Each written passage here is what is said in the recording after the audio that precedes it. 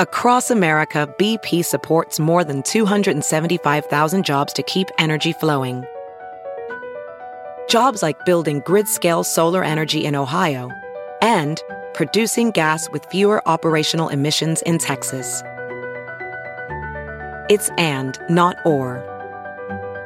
See what doing both means for energy nationwide at bp.com/investing in America.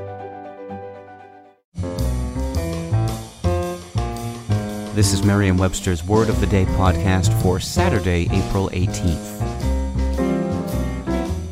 Brought to you by the new Merriam-Webster's Advanced Learners English Dictionary, designed for students and teachers of English as a second language. Learn more at learnersdictionary.com. The word of the day for April 18th is hoick, spelled H-O-I-C-K. Hoick is a verb that means to move or pull abruptly, to yank. Here's the word used in a sentence.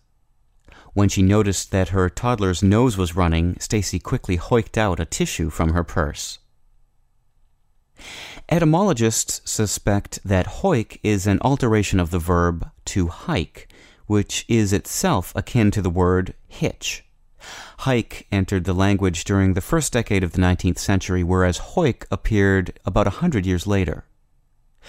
The word hoick can be used for any type of abrupt pulling movement, but it's commonly used for the sudden pulling back on the joystick of an airplane, or a rough, jerky movement when rowing, and a jerky, elevated shot in cricket.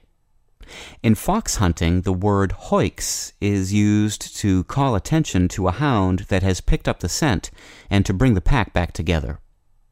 I'm Peter Sokolowski. This was your Word of the Day for Saturday, April 18th.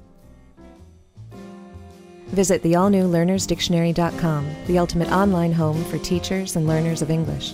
A free online dictionary, audio pronunciations, custom study lists, and interactive exercises are available now at learnersdictionary.com.